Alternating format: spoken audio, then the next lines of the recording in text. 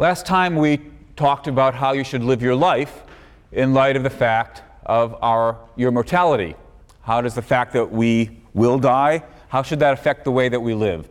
What we're going to turn to now, our final topic for the semester, is the flip side. The fact of our mortality raises the question as to whether or not we should put an end to our life. Strictly speaking, I suppose it's not the fact that we're mortal per se. It's one of those extra features of death that I've discussed previously, the variability of death. And more particularly still, the fact that we can control how long we live. We face the possibility of ending our life earlier than it would end otherwise. That's suicide, of course, and so our final topic is, under what circumstances, if any, does suicide make sense? Under what circumstances, if any, is it an appropriate thing to do? Now, it's a fairly widespread feature of our culture that suicide is looked upon with such a mixture of sort of disdain, fear, finding it sort of offensive, that it's very hard often to think clearly and discuss the topic clearly. Most people think it's either that you've got to be crazy to kill yourself. The very fact that you are contemplating suicide is evidence that you're crazy. And if you're not crazy, then it shows that you're immoral. Suicide is clearly never the right thing to do. So what I want to propose is that we take some time and look at the questions on both sides with a fair bit of care. And the very first thing to do, I think, in thinking about the topic of suicide is to distinguish questions of rationality from questions of morality. That is, I want us to take a look at initially the question, under what circumstances, if ever, would suicide be the rational thing to do? And then later turn to the question, when, if ever, would suicide be a morally legitimate or morally permissible or morally acceptable thing to do? In posing this distinction, I'm obviously presupposing that these questions can come apart, or at least they need to be examined separately. Questions of rationality on the one hand and questions of morality on the other. These are both questions about oughts, as we might put it. They're evaluative questions, but at least most people are inclined to think that we are drawing on different evaluative standards when we raise the one set of questions as opposed to when we raise the other. In many cases, no doubt, rationality and morality go hand in hand. And there are philosophical views about the nature of rationality and the nature of morality, according to which they always go hand in hand. But many of us are inclined to think that they can come apart. Take, for example, given the season of the year that it is, consider doing your income taxes, or more particularly still, cheating on your income taxes. The rate at which income tax forms get audited is very, very slight. And the fines tend to not be especially egregious, even if you do get caught. So that from a rational point of view, many of us might think it might well be a rational decision to cheat. Not likely to get caught. Even if you do get caught, how bad's the fine anyway? But even if we were to agree that it was rational to cheat, most of us would then immediately want to follow that remark up by pointing out that doesn't at all mean that it's morally acceptable to cheat on your income tax. There's a case perhaps where you're morally required to do something that you're not rationally required to do. Or take a choice from the other point of view. There you are trying to decide between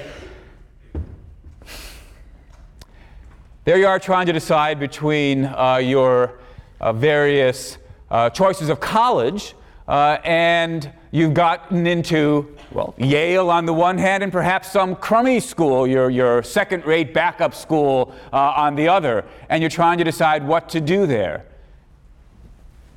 Well, you might think to yourself, morally, I have no obligations here. There's no particular obligation, moral requirement to go to the better school rather than the worse school. But for all that, it would be irrational of me, perhaps, to go to the worst school. So there's a case where there's no moral requirement, but there's a rational requirement. Again, we could debate the details of the two examples, but the point's just to show that, in principle at least, on the face of it, these two questions can come apart.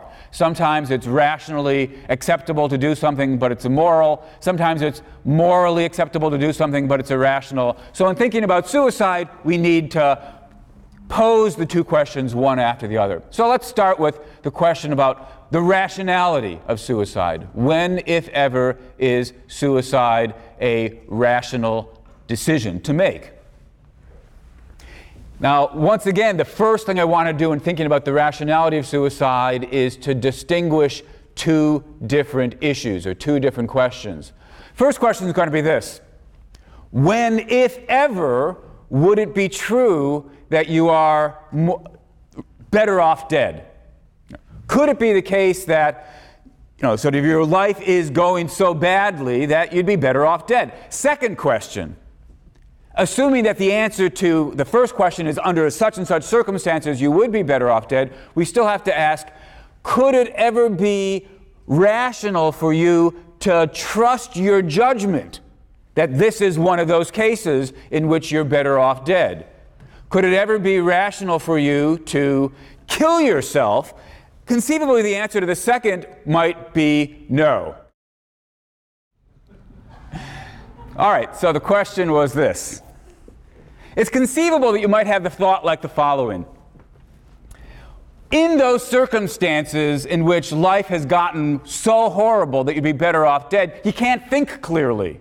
And the very fact that you can't think clearly would entail that you shouldn't trust your judgment that you are in one of those cases. Whether that's a good argument or not is something we'll have to turn to later, but it's because of the possibility of that argument that I wanted to distinguish the initial question, could it be true that you're better off dead, from the secondary question, even if it could be true that you're better off dead, could it ever be a reasonable or rational decision for you to believe that you're in one of those situations? Unless we've got the two things in place, it doesn't seem likely that it's ever going to be rational to commit suicide. So the very first topic we have to look at is, could it ever be true that you'd be better off dead? And immediately, there's a kind of logical worry that may occur to some of you, certainly has been raised by various philosophers. And that's to say that the very judgment, the very claim that Jones would be better off dead can't make any sense. On the assumption that, look, in order to make comparisons, better off, worse off, here he is in such and such a situation, he'd be better off in that other situation, you've got to be able to talk about, on the one hand, what condition or state the person is before, and what condition or state the person would be in afterwards if they were to make that choice. Call this the two-state requirement. Normally, when we make judgments about whether something would leave you better off or worse off, we satisfy the two-state requirement. You're trying to decide whether or not to lose some weight. And you think, well, here's how well off I am now being overweight. Here's how well off I would be later if I were to lose that weight. I can compare the two states, say the second state's better than the first state. That's what makes it true that I'd be better off. Trying to decide whether or not to marry the person or break up with the person or pick this career or change careers. You've got the state you're in and you compare it to the state you would be in. You compare the two states, that's what allows us to say, yeah, I'd be better off, or no, I'd be worse off. But when we're talking about cases of suicide, cases where, well, here I am now, the before state requirement's in place, but if we contrast that with the after state requirement, well, that part's not met, right? When you, on the assumption that death is the end, that you won't exist, non-existence isn't a state that you will be in. It's not a condition of you, because states and conditions presuppose existence. We can talk about, are you happy, are you sad, are you bored, are you excited? All of those things presuppose your existence. Even are you sleeping is a state or condition you can be in because you exist. But if I kill myself, I won't exist. There is no second state to compare. So how could we possibly say, the objection goes, how could we possibly say that I'd be better off dead? That seems to presuppose that there's a second state that we can compare to my actual state. Since there isn't one, the judgment, I'd be better off dead, can't even get off the ground. It's got a logical mistake built right into it. Well, that's the objection. And as I say, there are a number of philosophers who are drawn to it. Maybe some of you are drawn to it as well. It seems to me that it's mistaken. Consider what we wanted to say when we talked about the deprivation account, the central account of what's bad about death. For most of us, dying would be bad because it would deprive us of the good things in life that we would get if only we didn't die. That seemed like a natural thing to say. Seemed like an appropriate thing to say. Of course, we might ask, if we believe in the two-state requirement, how could we have said that? After all, given the two-state requirement, to say that death is bad for me, I'd be better off staying alive. If we believe in the two-state requirement, we've got to say, oh, so had I died, I would have been in some state that I could compare to my current state and say that it's worse. But of course, death isn't a state, so the two-state requirement's not met. Well, we might say this should give us some pause. If the two-state requirement, it would be one thing if all that the two-state requirement said was, we can't ever say you'd be better off dead. But it turns out the two-state requirement's got more implications than that. It's got the implication that you can't even say you're better off staying alive. And that's very, very hard to believe. Imagine that you've got some happy person, some incredibly happy person, with a wonderful life filled with whatever goods you think are worth having in life. Love and accomplishment and knowledge and whatever it is. He's walking across the street, and he's about to get hit by a truck. And so, at some risk to yourself, you leap into the way, pushing him out of the way, saving his life. And happily, you don't get hurt either. He looks up, realizes he was this close from death, and he says, thank you for saving my life. And now what you have to say is, oh, I'm afraid you're rather confused. Because to say thank you for my saving your life is to presuppose I've benefited you in some way. To presuppose I've benefited you in some way is to assume that it's a good thing that your life has continued. But you see, given the two-state requirement, we can't say it's a good thing that your life continued, because the two-state requirement says we can only make that kind of remark when there's a before state and an after state, and the after state would have been non-existence. So you see, you're really rather philosophically confused in thinking that I've done you some sort of favor by saving your life. I can't take that argument seriously. It seems to me that, and I hope that none of you would take it seriously either. Of course you are doing somebody a favor when you save their life, given the assumption that their life has been and would continue to be wonderful.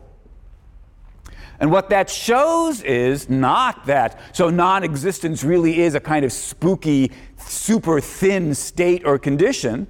No, of course it isn't. Non-existence is non-existence. It's no kind of condition or state at all. What it shows is the two-state requirement isn't a genuine requirement on these sorts of evaluations. We don't have to say that if you had died, when you point to the person whose life you saved, we don't have to say that had you died, you would have been in some inferior state. We simply have to say the life you would have had I saved you, and indeed will have, given that I have saved you, is a great life. Since it's good, to lose it would be bad.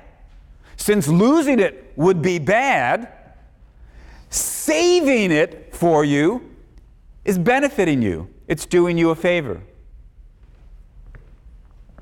Two-state requirement says otherwise. Two-state requirement's got to go.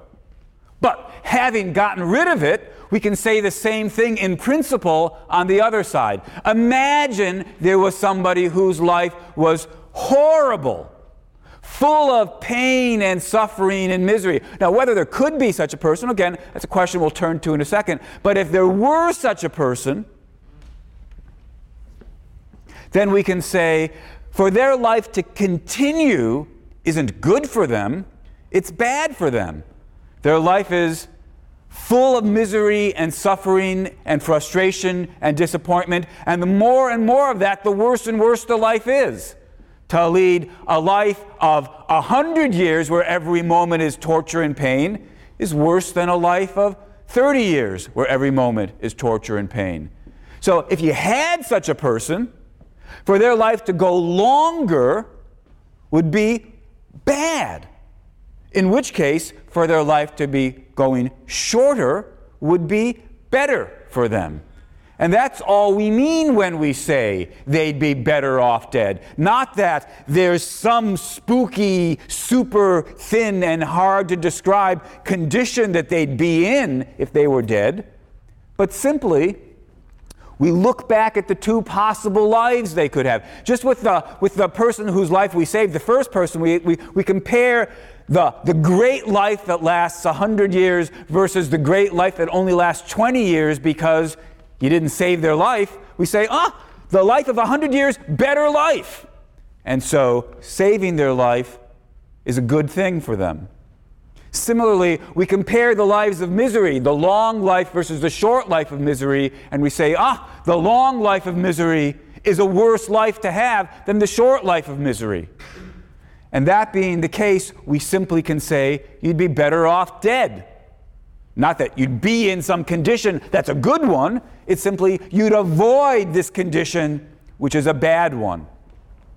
And if the two-state requirement says otherwise, so much the worse for the two-state requirement. All right, so this is by way of the logical worry that we can't even get off the ground in talking about the possibility that you'd be better off dead. I think if we believed in the two-state requirement, maybe we'd have to say that. But the cost of accepting the two-state requirement is so implausible. The person's dying of a heart attack and you perform CPR, right? Instead of saying thank you, they say, I'm really no better off than I would have been if I died, even though I'm having a wonderful life. Two-state requirement is just so implausible, we should let it go. Now, having done that, of course, doesn't yet tell us that it could, in fact, be the case that somebody's life could be so bad that they'd be better off dead, that the existence that they've got is worse than not existing at all.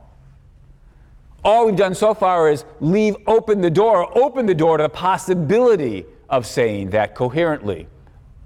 But that doesn't mean it's true. Whether or not there could be such lives depends on your view about what's the correct account of well-being. What is it that goes into making somebody's life worthwhile?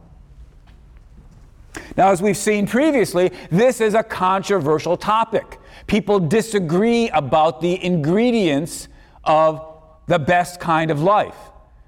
And because of these differences, you're going to get philosophical differences of opinion with regard to whether or not a life could be so bad that it'd be better for it to come to an end. I'm not going to try to rehearse all the possible theories there are, or for that matter, even all the theories that we've talked about previously, but to give you an illustration of how it could be true, go back to our simplest theory of well-being, hedonism, according to which your quality of life is a matter of adding up all the pleasure and subtracting all the pain. And we need to take into account how long the pleasures and the pains last and how intense the pleasures and the pains are. But still, we add up the total amount of pleasure, add up the total amount of pain, subtract the pain from the pleasure, and look to see what our grand total is. If it's positive, your life's worth living, and the greater the number, the greater the positive number, the more your life is worth living. If it's negative, though, if your life is filled with pain and suffering, or at least so much pain and suffering that it outweighs whatever pleasures you may have in your life, so that your balance is a negative one, then your life's not worth living. Having that go longer and longer is just more and more negative balance. That's a life that's bad for you to have, and you'd be better off not having it. You'd be better off having your life come to an end. You'd be better off dead. And of course, the more and more negative the grand total is, the worse your life is.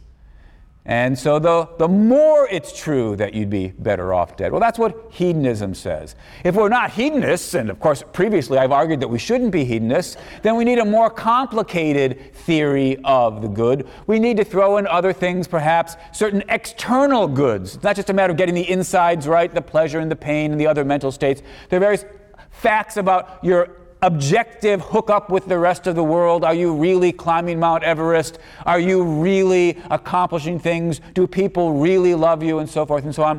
Whatever your list is of those other objective goods, well, you'll probably also want to have a list of other objective bads besides pain.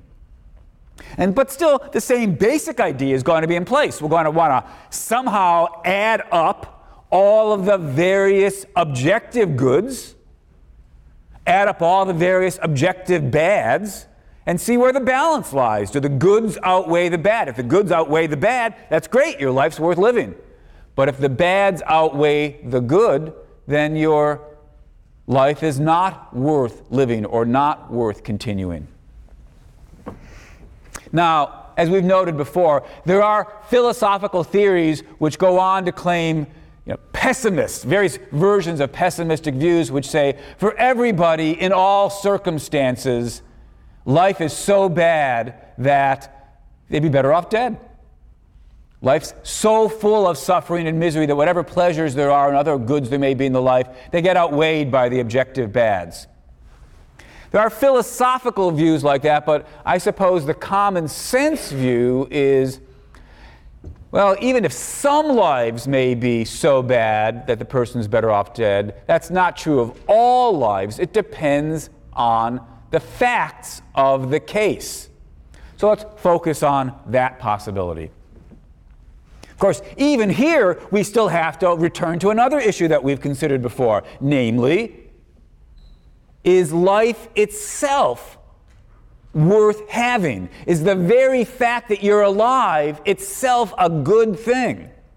These are the valuable container theories, which I've previously contrasted with the neutral container theories. You'll recall that according to the neutral container theories, in thinking about the quality of someone's life, you just look at the contents. Life itself is only a container, good or bad, depending on what it's filled up with. But opposed to the neutral container theories, we had valuable container theories which say the very fact that you're alive adds some positive value above and beyond whatever's going on in your life. Now, even the valuable container theories came in different versions. There were more modest versions where in principle the positive value of being alive could be outweighed if the contents got bad enough. And we contrast that with fantastic container theories, according to which being alive is so valuable that it doesn't matter how bad the contents get, the grand total is always a positive one. Now look, if you accept a fantastic container theory, then pretty clearly it's never true that somebody could be better off dead. Because no matter how bad the contents get, the fact that they're alive per se is so valuable, it outweighs that subtotal, giving us a positive grand total. So pretty clearly, from the perspective of fantastic container theories, suicide will never be rational, because it's never true that you're better off dead, because it's never true that your life overall, taking everything that's relevant into consideration, gives us a negative. Yeah, question? With the fantastic value container theory, what's so fantastic about life itself? Like, I said, it's intrinsically good of itself. Question was, on the fantastic container theories, what's so incredible about life itself? Are we saying it's intrinsically valuable? And yes, the answer is precisely, right? The fans of the valuable container theories are saying being alive itself is valuable. You may recall that I previously said, although people talk that way, they probably don't actually mean it, right? If you told them, okay, you could be alive as a blade of grass, they wouldn't say, oh, wouldn't that be wonderful? That's worth having. Most fans of the claim that being alive per se is valuable don't really mean life per se. They mean something more like life as a person. Being the kind of entity who can think and plan. Even if your plans go wrong, at least you were a person able to experience things, know things, and so forth. Of course, if that's the reason for accepting the fantastic container theory, then we might wonder, what should we say about those cases where the P functioning has decayed and the person is no longer able to continue as a person, but perhaps can still feel pain? In that case, perhaps life could cease to be worth living, though whether or not we should describe it in that way also depends on these complicated issues that we've discussed previously about would that still be you? Would you still exist? Would you still be alive under those circumstances? So the basic idea behind valuable container theories is that life, or the life of a person or something like that, has intrinsic value above and beyond the question of what's going on within your life. If we accept a fantastic container theory, maybe nobody's life is ever so bad, grand total, because so that suicide would be the rational thing to do, because the value of life per se is so incredible that it outweighs the contents. It has to outweigh the contents. That's a philosophical view at the opposite end of the pessimists. The pessimists said, as a matter of philosophical reflection, we can see that everybody's life is worse than nothing. The fantastic container fans are saying, as a matter of philosophical reflection, we can see that everybody's life is better than nothing.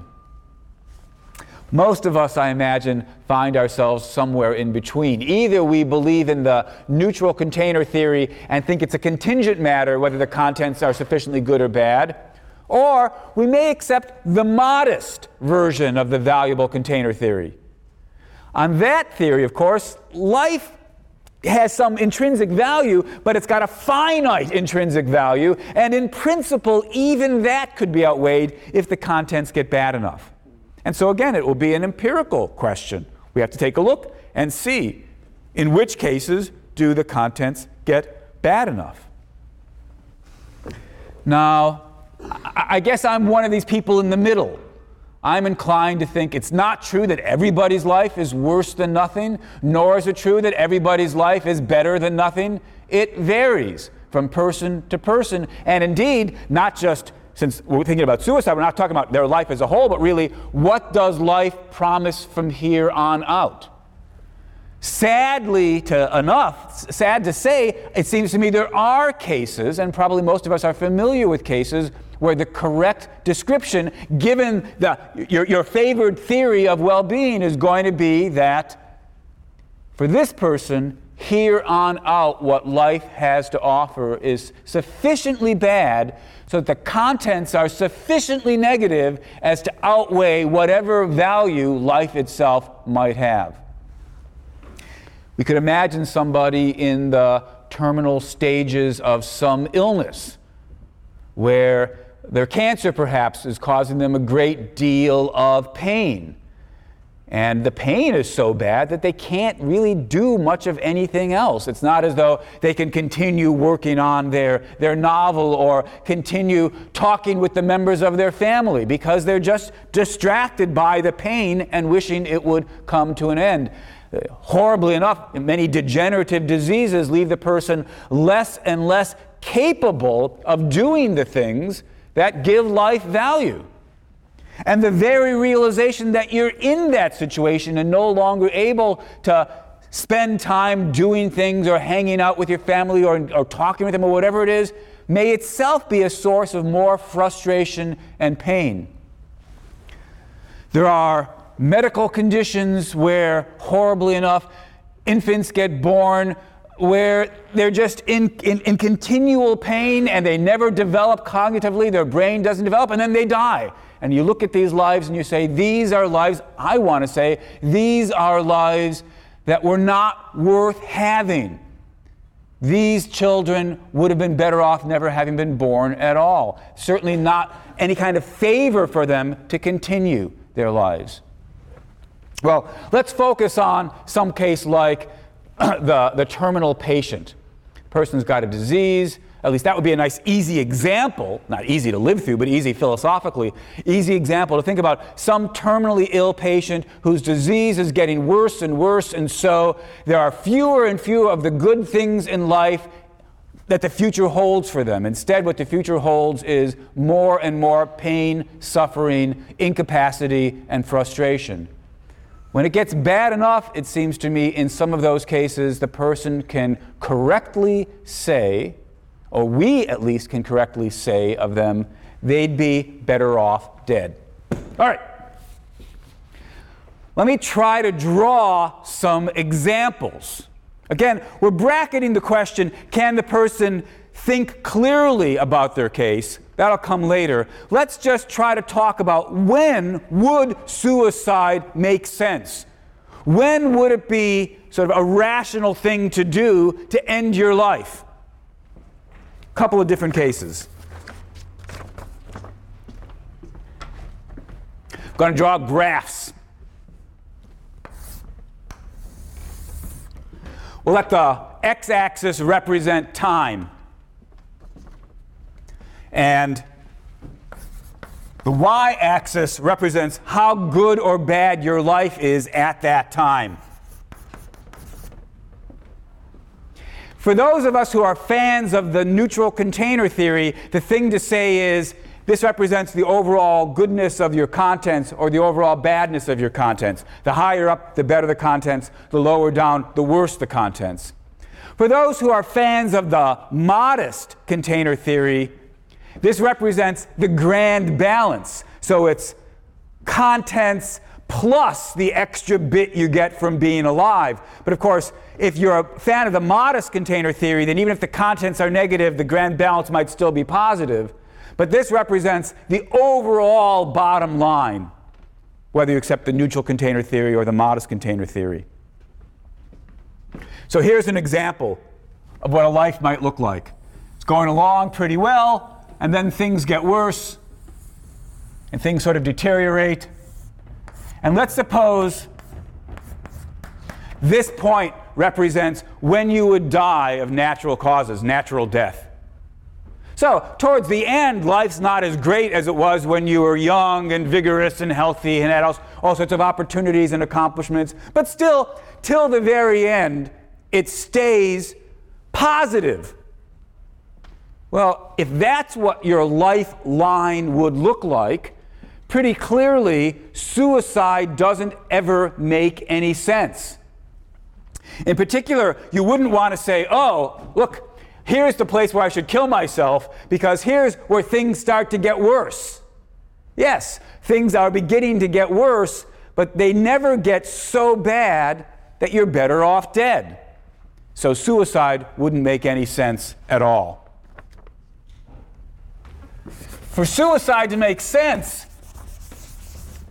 it's got to be the case that your life takes a turn for the worse. Not just any old turn for the worse, but a turn so much for the worse that for some chunk of your life is worse than non-existence, the zero line, the x-axis. All right, imagine that's what's happened. Here you are, you're healthy, you're vigorous, you're accomplishing things, but you've got some degenerative disease that's going to make things worse and worse. Here's the period in which it's getting worse. And then, after a while, your existence is going to be worse than nothing. Here we can at least broach the question in an intelligible way, might suicide make sense? Suppose this is the point where the downturn begins. Should you kill yourself at that stage? No. Because, after all, even though there's a downturn, things are getting worse, there's still going to be another period of life, another chunk of whatever it is, year, 5 years, 6 months, whatever it is, where although life isn't as good as it had been before, it's still better than nothing.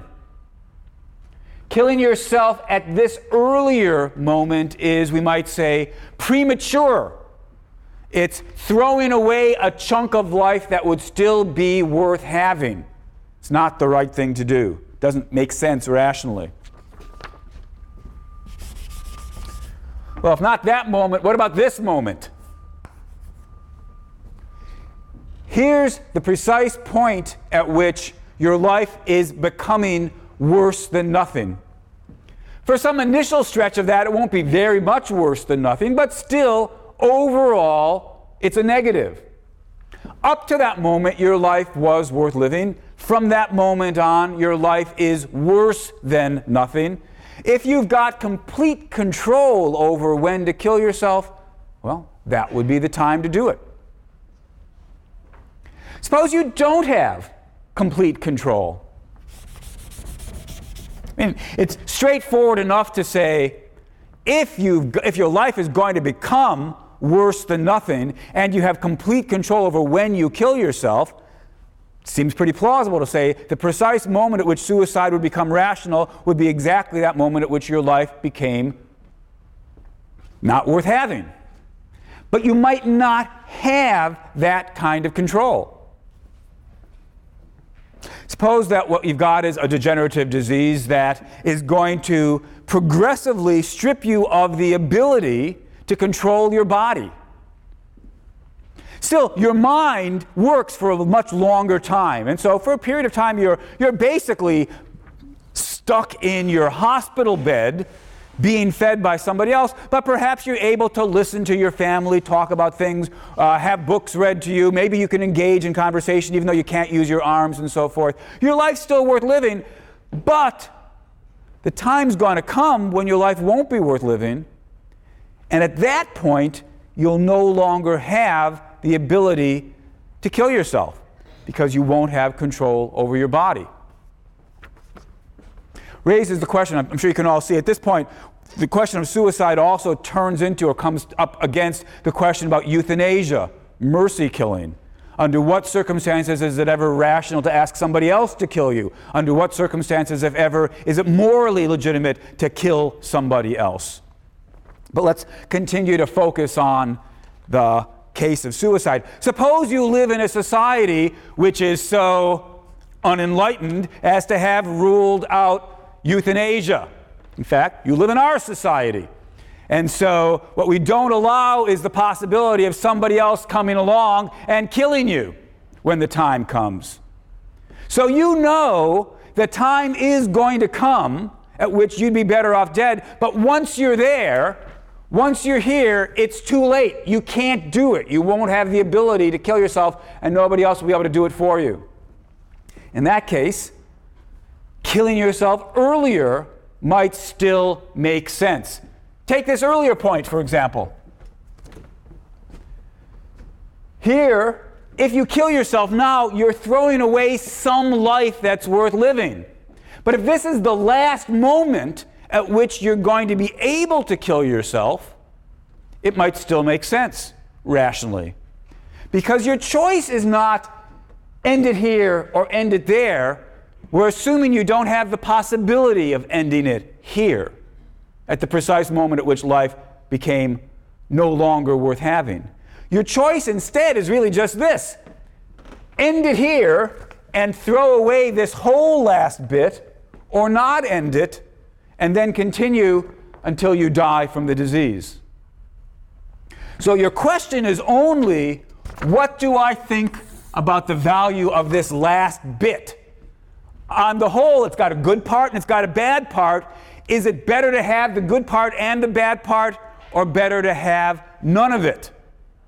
And the answer, of course, is, well, if the bad part's going to continue long enough, it's better to have none of it.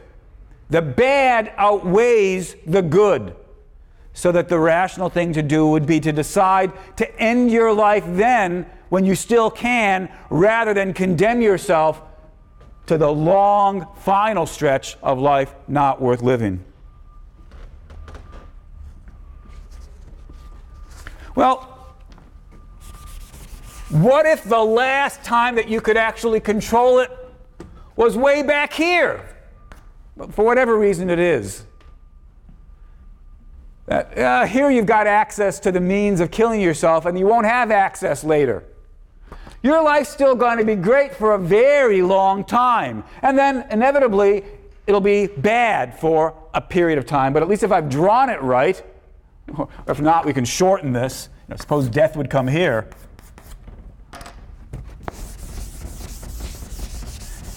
Here's a case where if you don't kill yourself now, you're condemning yourself to the whole rest of the story. But you might say, all right, although admittedly the end of the story is going to be negative, the only way to avoid that negative last part is to throw away this very long, great initial part. That doesn't make sense. Although your life is now still going to be a mixture of good and bad, and you wish there were a way to end it here, you don't have that choice. It's throw away the good and the bad or keep them both. And in this story, obviously enough, the good is enough to outweigh the bad. So suicide doesn't make sense in that situation. Here's a rather different way the story might go.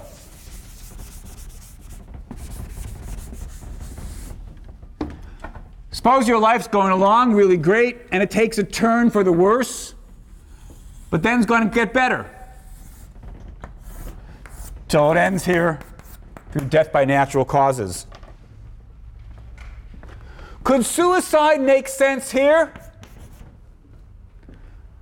Does it make sense to say, look, I'm going to kill myself in order to avoid the downturn? Or indeed, even if the recovery wasn't so long a recovery, could suicide make sense here? Because you're about to take this big dip down and be condemned to most of the rest of your life being significantly worse than it was before? No. Suicide doesn't make sense in this situation. Because even though what you're going to have during this period is a life worse than the life you had before, the life you've got here is still above the x-axis. It's still a life worth living. This point, I think, is probably crucial enough that it's worth taking a moment to reflect on. The fact that your life is less good than it had been, less good than indeed maybe all the lives around you are having, all the people around you are having lives that are better than yours, still doesn't mean that your life is so bad that you're better off dead.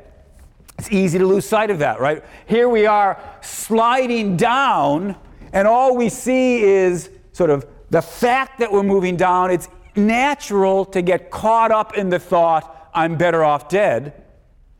But it's a mistake. You're not better off dead. This situation, I suppose, is probably, I always worry when I end this class talking about suicide, because what's the major cause of death among teenagers? Well, it's suicide. That's not really all that surprising because, teenagers are pretty healthy as people go. And so you're either going to get killed by an accident or you're going to get killed by doing it to yourself.